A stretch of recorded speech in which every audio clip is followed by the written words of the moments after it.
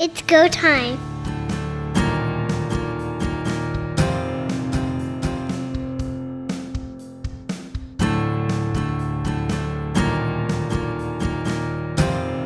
Welcome everyone to Quick Kicks here on Third Down Gamble. I'm Don Charbon, and as we await the CBA finally getting decided one way or the other so that we can get some football in the field, we have a very special guest to join us to talk football.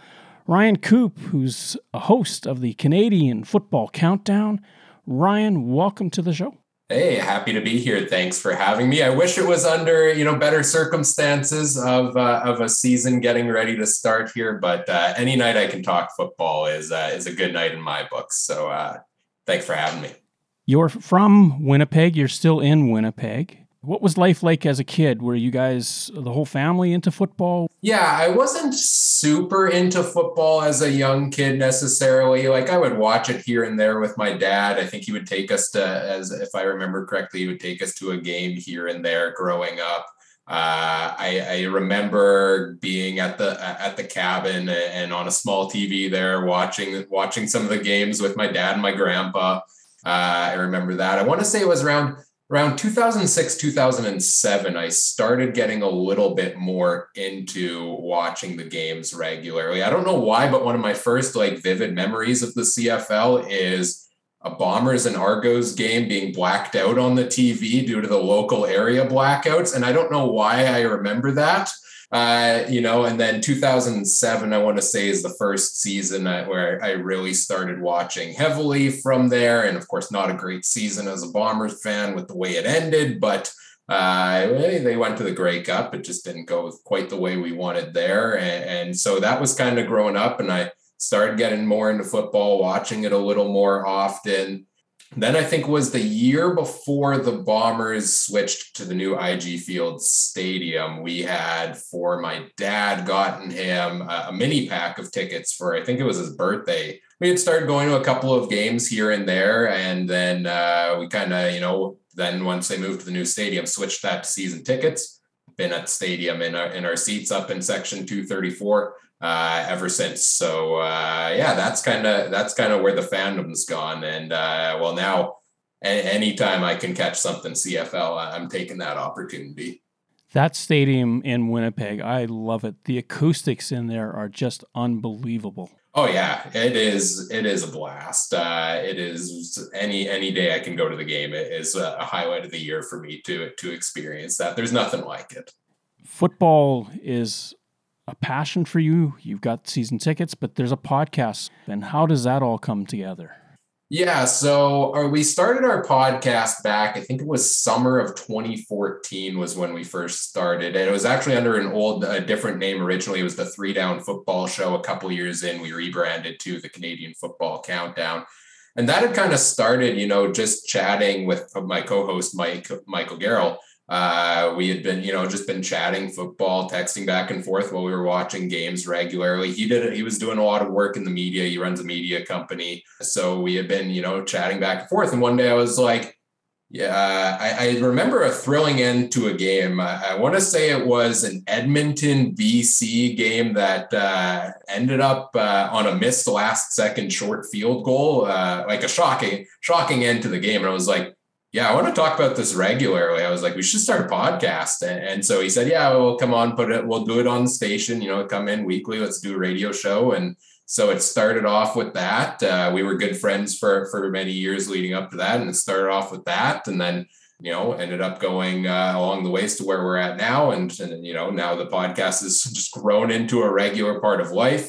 We've expanded the group for the podcast, added 2 new members, Trey and Adam, for this year as well. So we got a whole crew now doing lots of great CFL talk.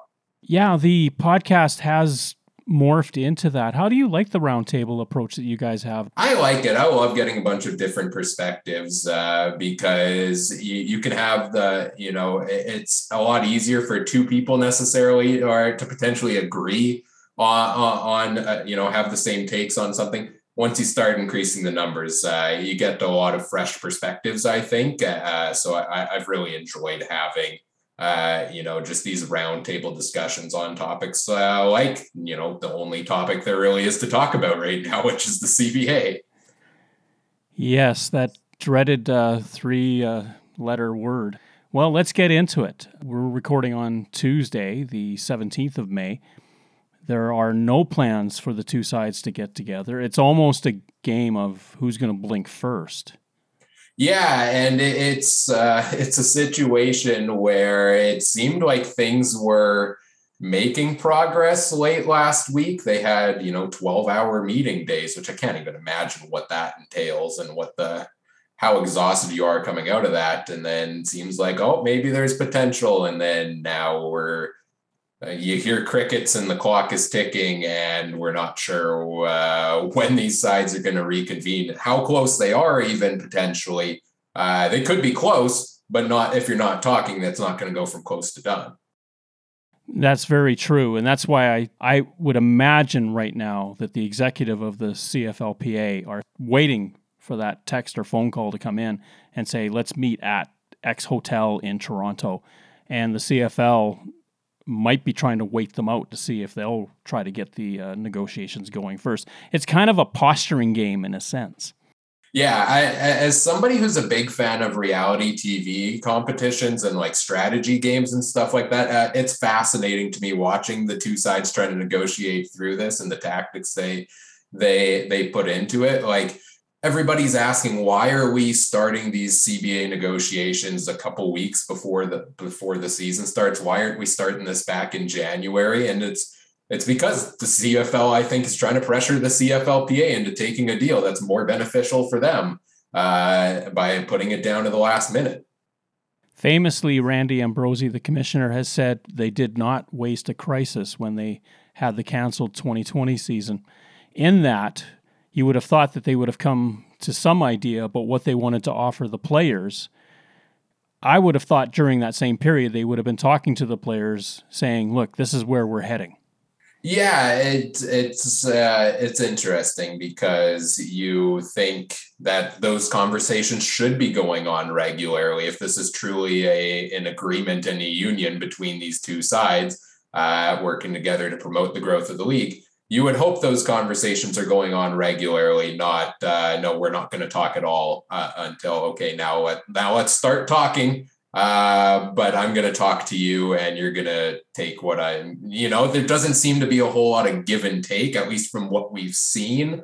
There might be behind closed doors, but it seems to be kind of, here's what I want, take that. No, here's what I want, take that. Not, okay, well, let's look into these issues together. The CFLPA is looking at that salary cap and trying to figure out ways to increase it, while the CFL is trying to get maybe not the cap frozen or only marginally increased, but maybe looking at inventive ways to bring money into it so that it doesn't hit as hard in their mind, and that would be CFL Ventures, for instance.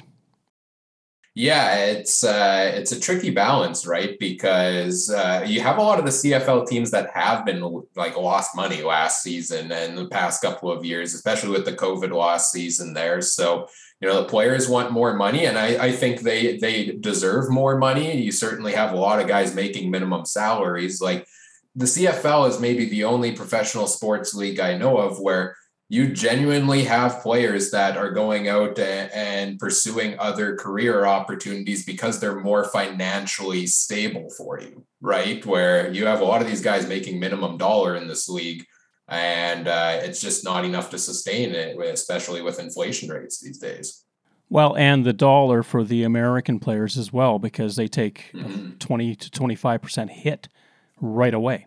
You have these guys that are, they're trying to get a fair deal here price-wise for them, while you have, like you said, the owners trying to keep those prices down as much as possible and try to help their bottom line as well. Interestingly, it's been repeated on several platforms that among the other professional leagues, players are anticipating roughly half of all the revenues that the league makes in a given season will be coming to them. In the CFL, that number is well below that. I would venture to say 25 to 30% of total revenues come back to the players. There's a lot of room for growth. The CFL, of course, as you mentioned, lost money, but here's an interesting caveat to that. The Elks in spite of a 3-11 season, in spite of everything that they had to do to change the managerial setup and the coaching setup and eat those contracts, lost $1.1 million only last year. Yeah, and I would dare say if we're having a season this year, they'll be in the positives with all of the things that they have done since that miserable season last year. Like, I know you had Victor Cooey here, president of the Elks, on the podcast. Like, the number of things I can never stop ranting and raving about how many good things he has done to turn things around. And they're going to get people in the stands this season. And I think the bottom line is going to turn around for the Elks here.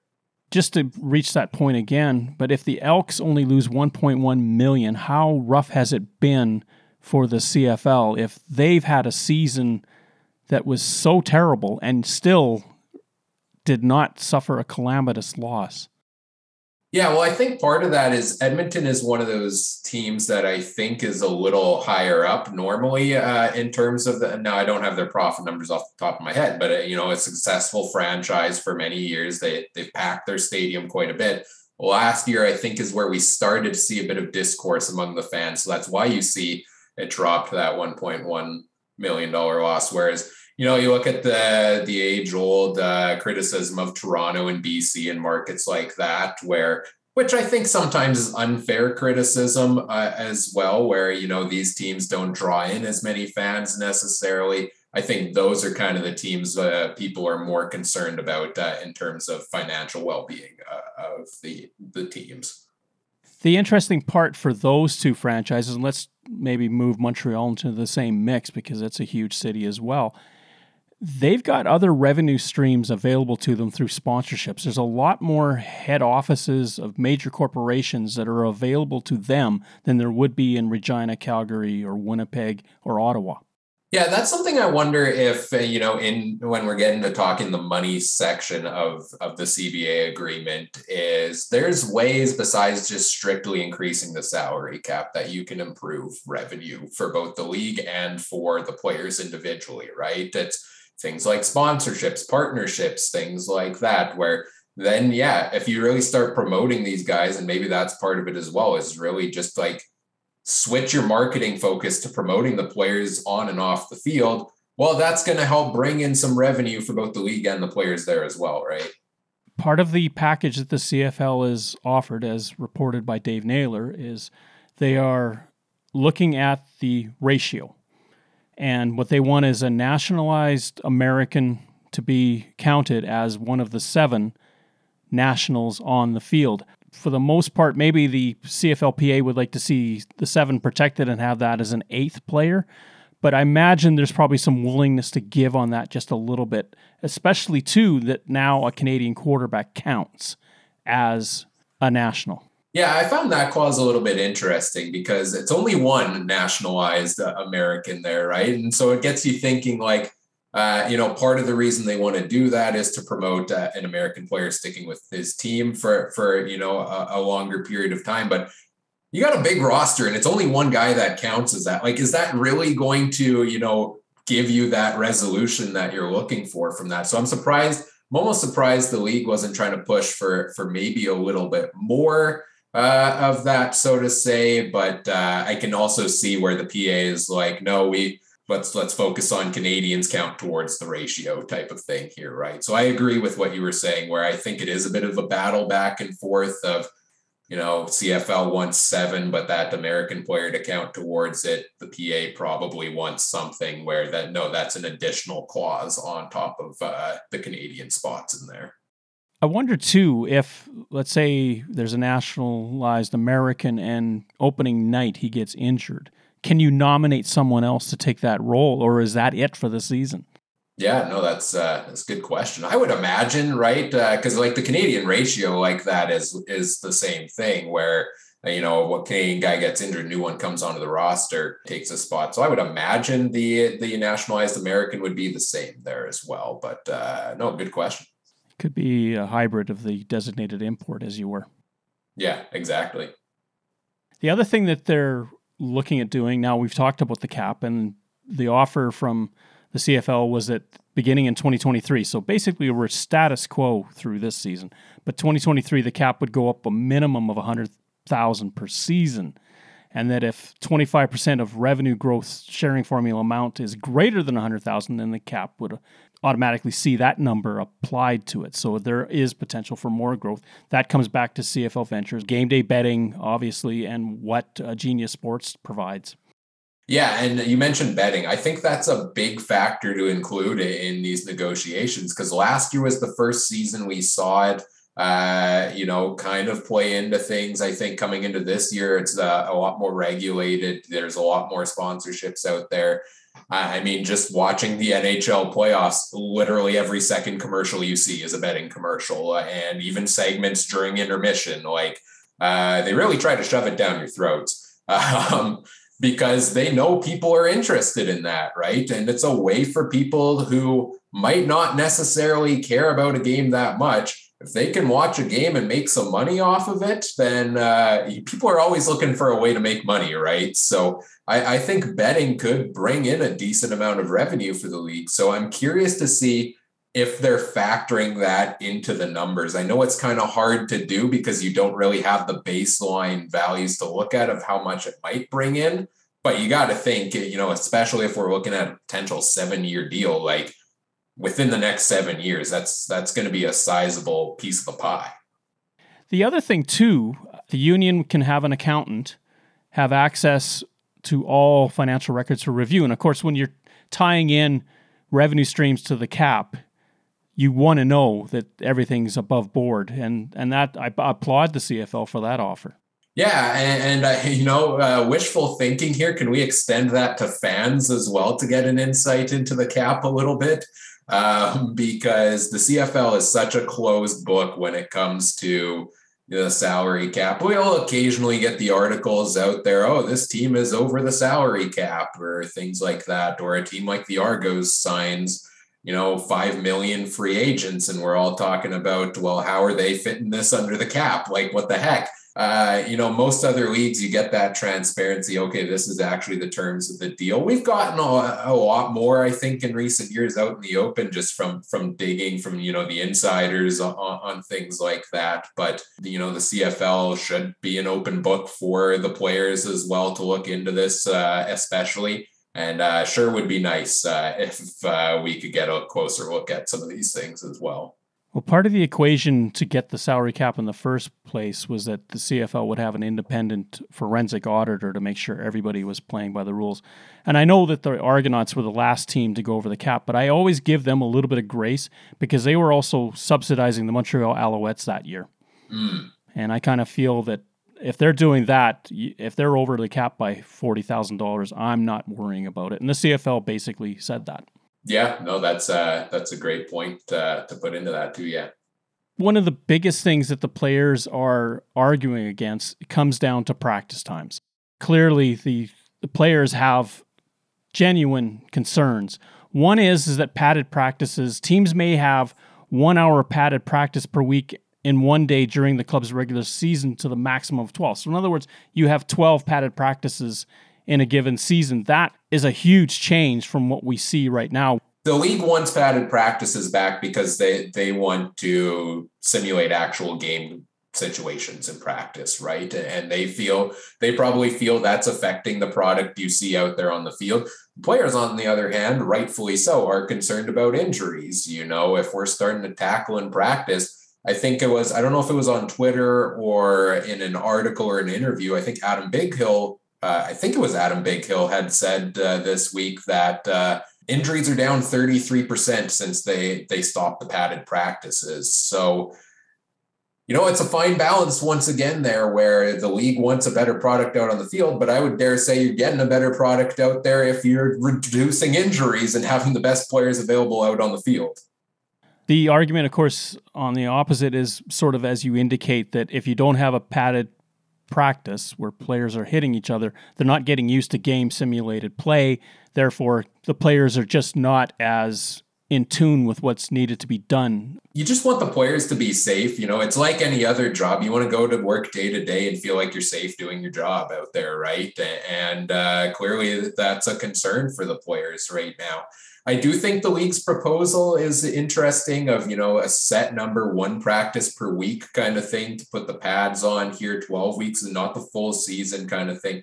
I feel like that's an interesting middle ground. And I would be actually interested to see like how teams manage that, which 12 weeks are you prioritizing of your season, so to say, of, oh, this is a big rivalry game, Kate, let's put the pads on for this practice, really interesting that they came to that number.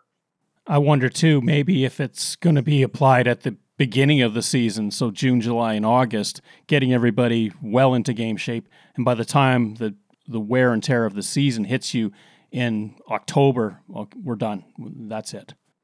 Yeah, or you might see it the opposite, right? Where it's start of the season, the season doesn't start till Labor Day type of thing, right? So as people say, even though week 1 games matter as much in the standings as week 20, but it gets down to the rivalry games right down the stretch. So maybe you want to gear up for the playoffs like that. So I'm sure different teams would have different strategies.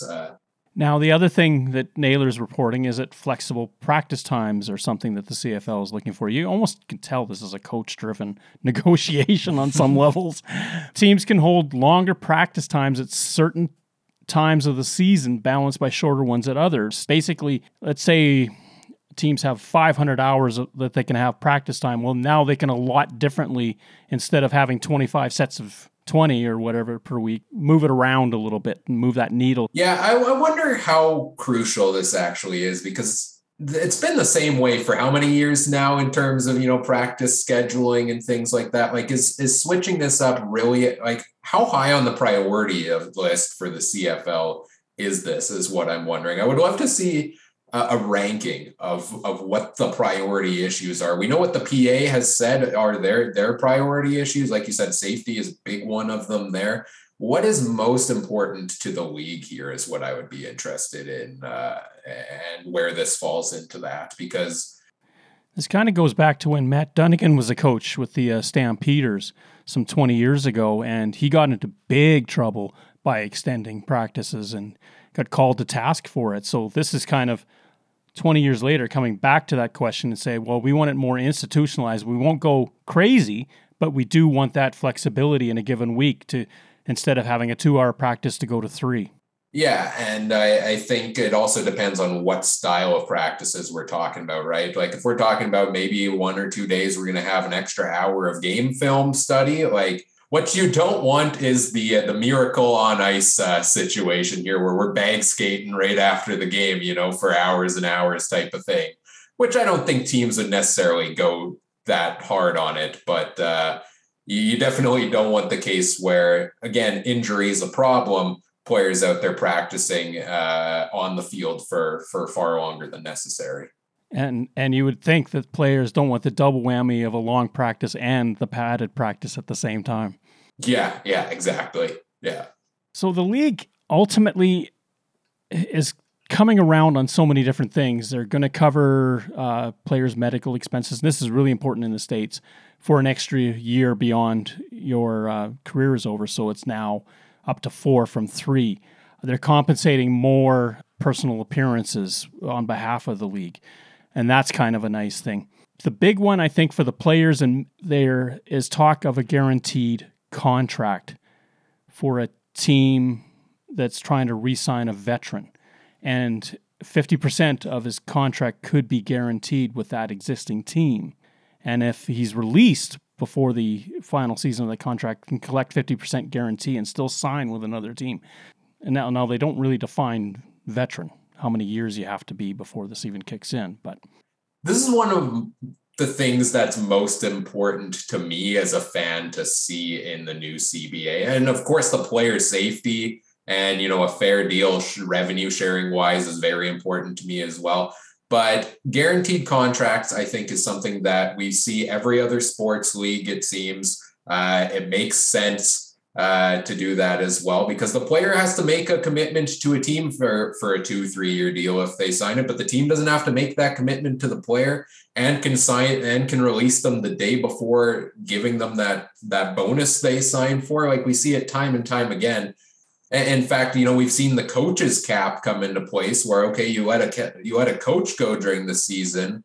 Well, they count towards your salary cap still. You still have kind of a negative effect from that. And we've had teams, have a couple extra coaches on the book where you can't then you get into an interesting hiring scenario. So why does that apply to the coaches, but we don't have anything of that sort for the players right now? That doesn't make a whole lot of sense to me. I think it also is one of those things that does lead into, much like that nationalized American, players sticking around with their teams longer, which I think is good for consistency for the league. It's good for fan interest, jersey sales. In a sense, I think guaranteed contracts are going to supplant bonuses because in a guaranteed contract situation, if you cut that player, that's going to hurt you, where in a bonus situation, they're off the books and I'm not paying the bonus. Yeah, that's an excellent point there as well. I agree. So I imagine that's something that Elimimian and company were negotiating hard for. Negotiations are never tea parties. They are real nuts and bolts, grind it out. Let's get this figured out so that it works for everybody. Because if one side wins and massively wins in a negotiation, it tends to lead to big trouble. And we've seen one side win in these negotiations for year after year after year until now, right? This is the first player strike since 1974, I think it is. And I think this is a real shock for the league to see the players actually saying, no, we're going to strike. We're going to wait until you give us a fair deal that we're happy with. As much as I hate to see training camp, preseason games, etc. be missed and really wish we weren't in this situation at all, if I have to miss a preseason game or two now for a deal the players are satisfied with over the next 7 years, I'm willing to trade that. In 1974, the players struck went out for 12 days. George Reed was the president of the Players Association at that time. There's a great feature piece by Rob Vanstone when he talks to George Reed about this all those years ago. And Reed said that their basic premise, part of it was just to get base salary improved. And we may laugh at it now, but he said it was significant then. Base salary in the CFL was $3,000. That's insane. Even with 1970s money, that's quite low. And that's what the Players Association struck for, was to get that significantly improved. And they did. They won that. The CFL is also wanting in this contract that they can start the season a month earlier. I couldn't be happier. Sitting in a stadium when it's minus 20 to watch a football game, to me, is just ridiculous. As much as I love football, I don't want to have frostbite to enjoy the game I love. Yeah, I agree with you 100%. I like moving it back a month. Granted, with the kind of weather we've had lately, I guess snow probably would have been close to still on the ground with the season starting here. Those late November, early December games, they're a special time to remember whatever brain cells you have left that aren't frozen after sitting out there. But I would agree. I would much rather go to a game in nicer weather. How cold was it for the West Final last year? Minus 25, I think. It was brutal. Rough weather that day. It's just, to me, why would you want your showcase games being hampered by freezing conditions? Let's finish the season at the end of October at the latest, or the very first week of November. Most people can tolerate that. Yeah, and you would get, I think, a lot more people interested in coming into the stands, especially, you get into games in October, November, the NHL season starts up again. Cities that have both. We had a couple of games last season where same day, Jets and Bombers on the same day. Well, are you going to take, especially when the team, has kind of first place locked up going into the final weeks, are you going to take sitting out there in minus 10, minus 15 weather, or are you going to go to the Jets game? A lot of the people that aren't the diehard football fans necessarily, and even some of the diehard football fans, going to go to that indoors Jets game in that case. Well, the other aspect too, I'm just thinking about this, getting the season started a month earlier, you're going to hit harder into the USFL and the XFL schedule, and you're moving away from the NFL schedule. Which I think is fine, right? Because if you got a CFL game, look at playoff games on Sundays. Well, that collides directly with NFL Sundays. And with these other leagues that are starting up, people might enjoy these leagues as well. But I think the CFL has a better matchup against them than it does going head-to-head with the Giants, basically, right? No, I'm not talking about the New York Giants. Well, it's maybe if they're playing the same day, but the Giant that is the NFL itself. CFL players all wear a face mask for safety. With COVID-19 on our field, we also need to wear our masks to keep everyone safe. Do your part. Be a team player. As we record this, Wednesday comes up. If there's no talks, we know for a fact that first preseason game between Winnipeg and Saskatchewan is off the books. They can't reschedule that. Do you think there's going to be a point where there's going to be a critical mass where we have to do this by this date so we can start at least getting the remainder of the preseason games? Because there's a boatload of them after. There's 8 more that are up for grabs. Yeah, I don't know if the preseason is that point for them, because we just saw a season last year with no preseason, right? Coming out of the COVID year. But I think the real sticking point for both sides, especially the league here for sure, I would say, is that week 1 of the regular season where, well, let's get this solved so we're not moving those games around. If we got to cancel a week of preseason, I think they're potentially willing to do so. But once you start missing the regular games and players start missing their regular game checks, the CFL teams miss the stadium revenue, that's when it's going to start getting into dire situations for these teams. So I think as we get closer and closer to that June 9th day, I think the pressure will be put on a lot more. Well, the other thing, too, is that, and the CFL does not live in isolation, the World Cup of Soccer is right on the heels of the Grey Cup for TSN. They have a lot of money tied up in that and a lot of airtime tied up in that. And if the Grey Cup gets moved into the middle of that, that's going to create a huge headache. I don't know how much TSN actually gets to, play into CBA negotiations, but if you're looking at the season and the season being in jeopardy, you make a great point there that you really can't push the Grey Cup back far if you want, the full TV opportunities. Well, and the other thing, too, that happens when you break away from the table, because you're kind of, when you're negotiating in the room, you're almost in absentia of everything around you. And once you get away from that, you can talk to your constituents. In the CFL's case, it would be the Board of Governors. In the Players Association's case, it would be team reps, and find out what the mood is out there. What do people feel? Maybe there is more consensus than you think. Most, I think, people believe, and at least judging from what Brian Ramsey has said in the past, they're very close. Maybe 9 out of 10 things on the board are agreed to, but that 10th one is a real stickler.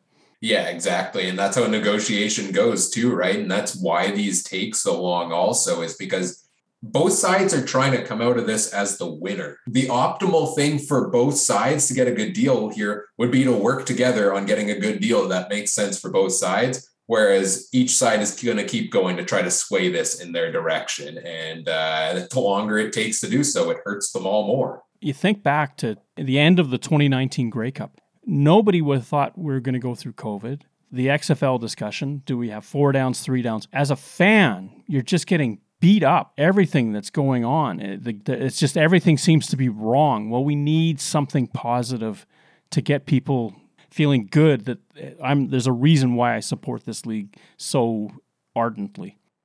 Yeah, I think it's really crappy timing coming right out of the COVID loss season here too, to have these CBA negotiations. Like, I don't have a problem with the CFLPA standing up and, here to get themselves a fair deal. I want a deal that they're satisfied with, because if both sides are satisfied with the deal and working in unison, a lot of great things can happen with this league over the next 7 years or however long the deal ends up being. But you're right. You have those concerns of, you already lost money due to COVID. You probably lost, fans with the season off.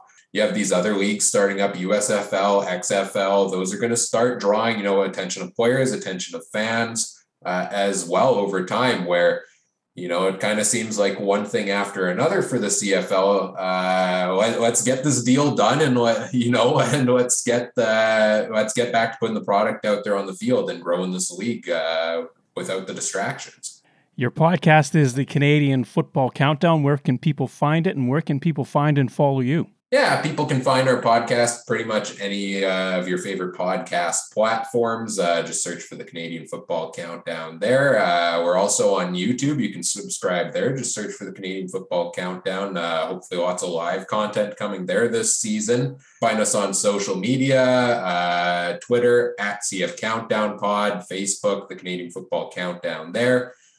For myself, I don't tweet a whole ton, but if you want to follow me on Twitter, you can find me @CooperTrooper42, starts with a K. And talking some CFL there, a little bit of hockey, big Tampa Bay Lightning fan, coming off the big win over the Toronto Maple Leafs in Game 7. Into round 2 against Florida now. So that's pretty much what I got going on social media. So you can follow me there. Thanks so much. Appreciate you having me on. This was a lot of fun. Thank you. Thank you for listening to our show. Third Down Gamble is hosted on Podbean and can be found on Apple Podcasts, Google Podcasts, and Spotify. Follow us on Twitter @Third Down Gamble. Join us again, the Third Down Gamble podcast, audio worth watching.